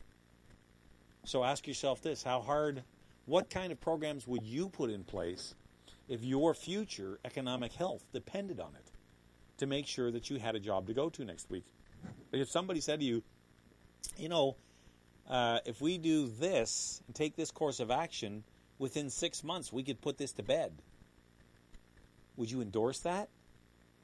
How many people are that altruistic that they throw away a $100,000 a year job or bring an end to a $100,000 a year job because they fulfill their mandate? What would they do now?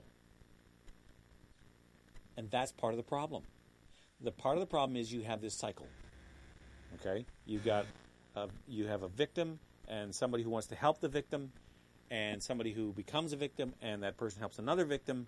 But the two of them, they mesh together. It's a symbiotic relationship. The addict needs the counselor, or the counselor needs the addict as much as the addict needs the counselor. It's two ways. So our whole approach to this is not healthy.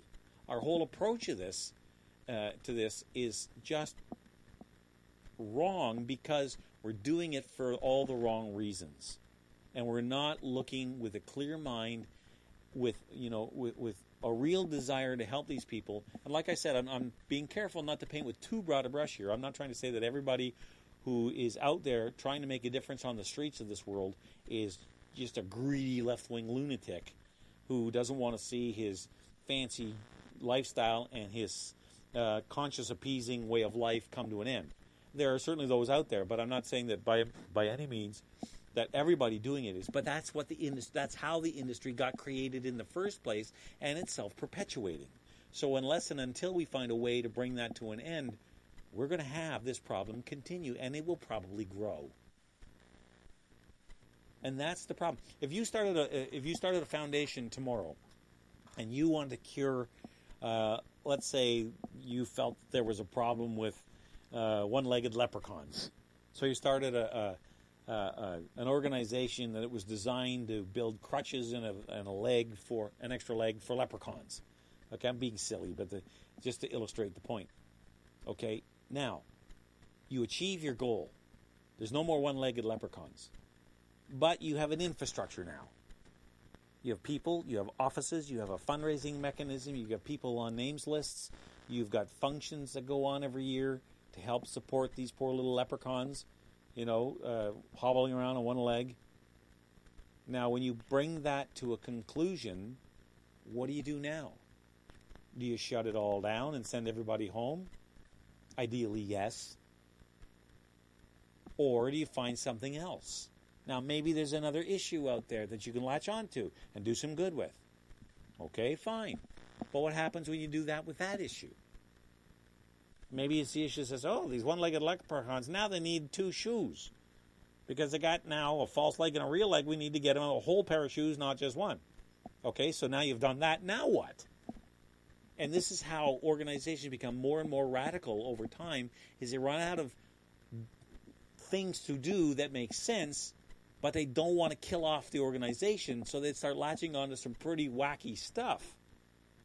And you build a whole culture around that, and how dare you ever challenge them on it? How dare you ever say, whoa, hold it, we can't do that, because that isn't right, because that's not fair, and that's not nice.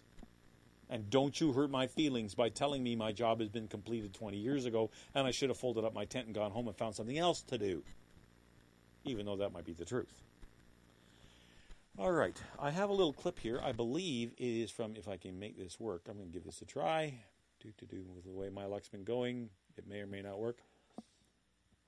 Let's see. This is Tucker Carlson dealing with a guy called Colin Kaepernick.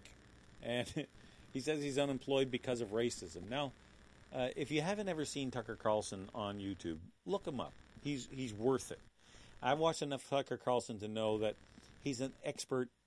He's an expert at the ambush, although he shouldn't be. The people who go on his show, they confess many times that they actually watch the show, know how he operates, and yet still agree to go on.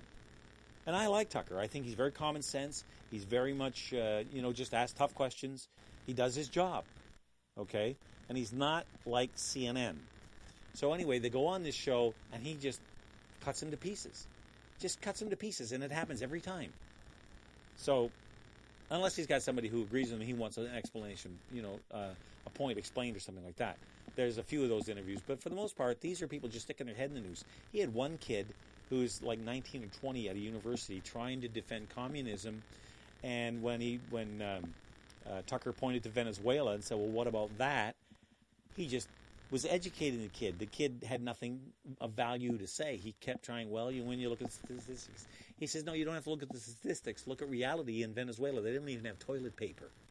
And they're doing what you want to do. So he just schooled the kid. So here he is, Tucker Carlson. This runs about 3 minutes. Let me reset that. And away we go. Man who once sued Spike TV for stealing his first name is furious that NFL quarterback Colin Kaepernick still hasn't been signed by a team. So Lee is holding a rally in support of Kaepernick outside the NFL's headquarters. Jason Whitlock is with us, and of course Fox Sports 1. He joins us now. All right. First, I should tell you that's a fill-in host for Tucker. That's not him. He was obviously off on vacation. I'll roll the rest of the clip. All right, Jason, I've heard a lot of funny things, but this is one of the funnier things I've heard in a while. So Colin Kaepernick now needs a Spike Lee boost to make it back into the NFL, which didn't spend enough time dealing with his, frankly, lack of patriotism the first time around. I don't get this. Well, let's be clear here. Spike Lee is supporting this rally and has said he won't have time to actually be there, but he was the first person to tweet this out. Look, this is moving into a land and area that I don't think we've ever seen in sports. This invasion of progressive ideology and the progressive movement into the National Football League and sports. This, to me, is starting to smell like a shakedown of the NFL and NFL ownerships. Colin Kaepernick, right. The false narrative that he's out of the league because all the owners are racist and he's being blackballed.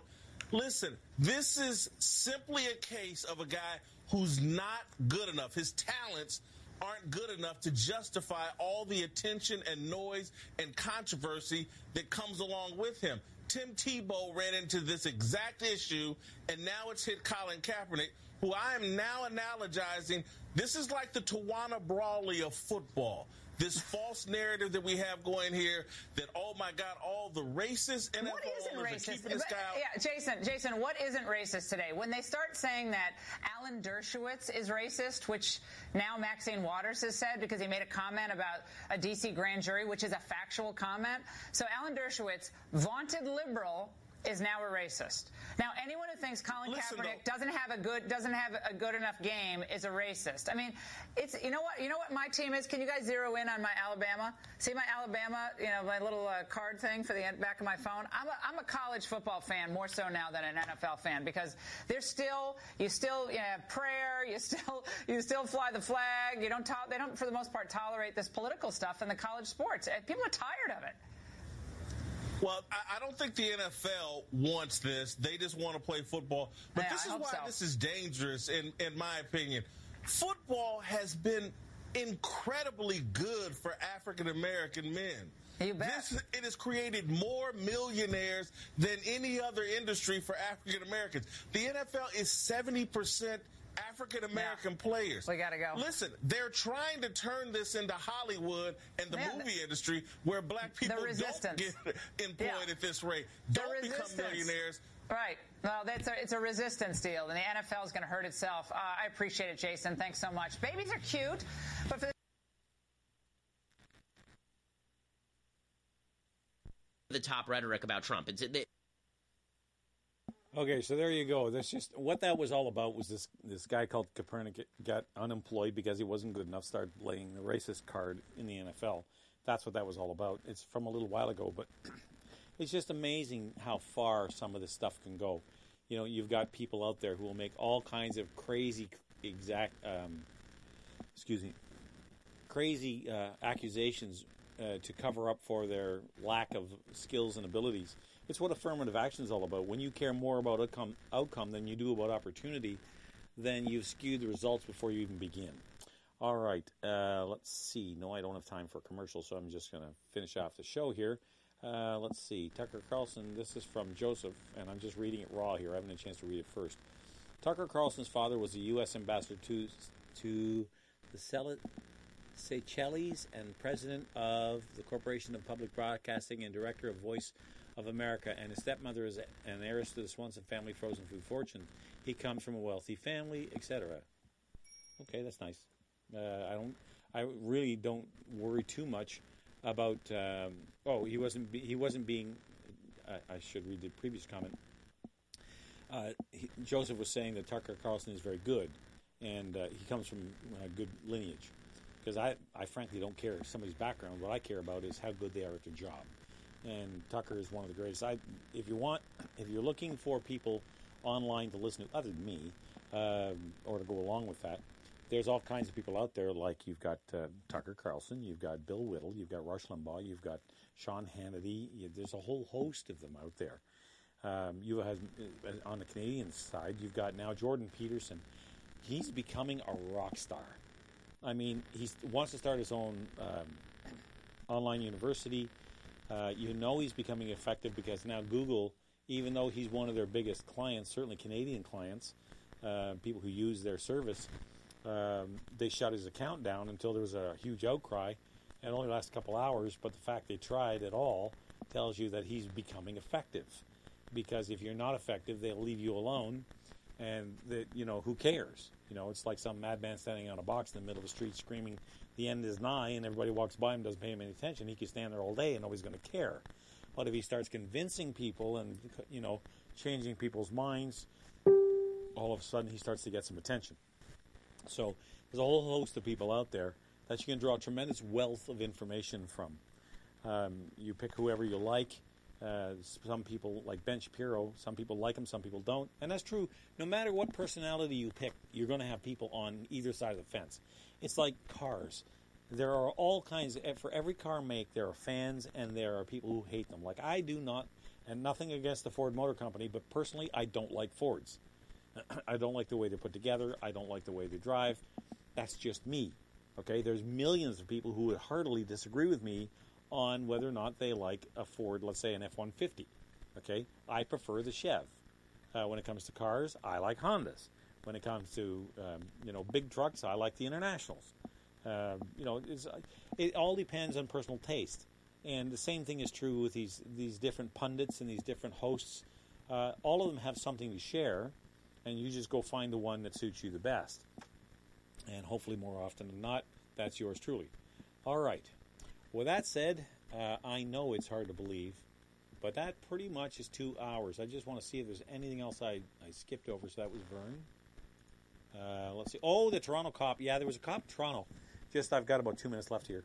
Who actually, Toronto Police Constable Niran, Jayanasan, I believe is how you say it, was called to arrest a guy who was caught shoplifting.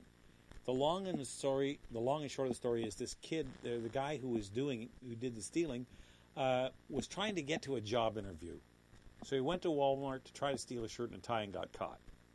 So rather than run this kid through the mill, the police officer in question here, Niran, they did take him down to the station house, but he went and he bought the kid the shirt and the tie and gave it to him. Now, that was exactly the right way to deal with it. This is why, generally speaking, I am a big supporter of our police forces, because these people are intelligent, they do a really hard job, but they have hearts. And there's plenty of stories out there about about different policemen going out of their way to really underline the serve part of their mandate. Okay, everybody knows they can arrest you. Everybody knows they can be, they take a lot of crap from people for situations that they don't deserve. Like if you're blasting down the highway and you get a speeding ticket, don't yell at the cop. Yell at your right foot. It's not his fault you went blowing by at 179 million miles an hour. That's your fault. So whenever I've been pulled over by the police, I've always tried to be polite. And yes, some of them carry it too far. But you know what? That's the exception, not the rule. So congratulations to Constable Niran. That's a great story. It's posted on my Facebook page if you want to read the whole thing. Let's see. I think that was pretty much about it. All right. So with that said, I'm going to bow tonight, and I'll see you all again next week. In the meantime, we'll be Caritas et amor, Deus ibi est. Good evening. God bless. Don't let anything disturb your peace, and may you have a fair wind and a following sea. That air I had, I spent it in good company, and all the harm I've ever done, alas, it was to none but me.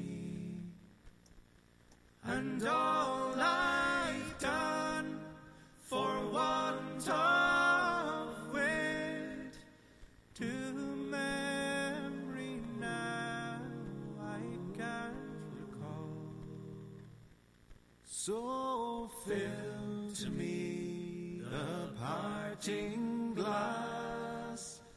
Good night and joy be to you all.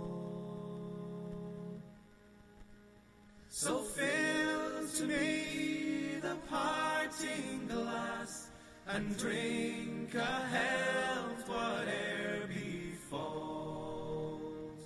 Then gently rise and softly call. Good night and joy be to you all. Of all the comrades that e'er I had, they're sorry for my going away. And all the sweethearts that e'er I had, they'd wish me one more day to stay. But since it fell into my lot that I should rise and you should not, I'll gently rise and softly call. Good night and joy be to you all. Fill to me the parting glass and drink a health whate'er befalls. And